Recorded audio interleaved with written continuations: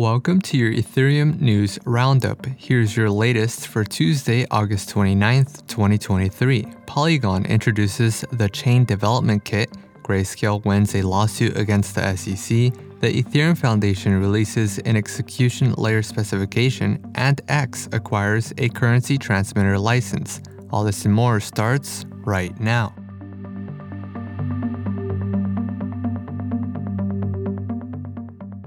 Polygon introduced the Chain Development Kit, or CDK, an open-source software suite that allows developers to launch their own ZK-powered Layer 2 chain on Polygon 2.0. The development stack features components for sequencing, data availability, virtual machines, and proving. Developers can choose from rollup or Palladium models and custom configurations. Every ZK Layer 2 deployed is connected through a shared ZK bridge, unlocking shared liquidity and interoperability with participating Polygon chains. Shared liquidity is enabled by Polygon 2.0's interop layer, a protocol that gathers zero-knowledge proofs from Polygon chains, combines them, and forwards aggregated proofs and updated chain states to Ethereum. The Ethereum Foundation introduced the Ethereum Execution Layer Specification, or EELS, a Python-based reference implementation of key components in an Ethereum execution layer.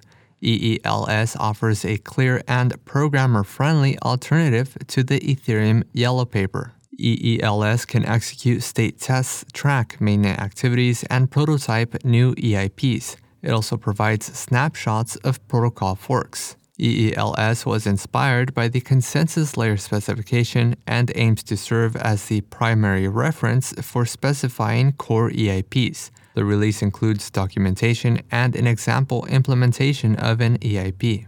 The D.C. Circuit Court of Appeals ruled in favor of Grayscale Investments in a petition for review against the Securities and Exchange Commission. Last year, the SEC rejected Grayscale's application to convert its Grayscale Bitcoin Trust into an ETF. Today's ruling requires the SEC to review their rejection and provide a response within the next couple of months. The SEC cited insufficient market manipulation safeguards as a reason for the rejection. However, the court did not find the reason to be sufficient, especially since Grayscale proposed using the same market manipulation safeguards that were used for ETF futures that were previously approved by the SEC. Bitcoin ETFs allow investors to gain exposure to Bitcoin in the form of stock rather than having to own the cryptocurrency directly. The move could potentially lead to the SEC approving a Bitcoin spot ETF. X, formerly known as Twitter, acquired a Rhode Island currency transmitter license, allowing it to offer crypto payment services to users. According to the Crypto Times, X can now enable the storage, transfer, and exchange of digital assets directly on its platform.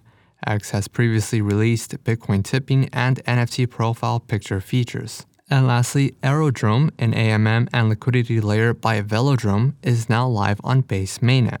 The launch includes the distribution of 500 million Aero tokens, with 450 million tokens locked for 4 years. The remaining 50 million Aero tokens are liquid and available for voter incentives and initial liquidity. The protocol features a vote escrowed token model, concentrated liquidity, and governance-controlled parameters.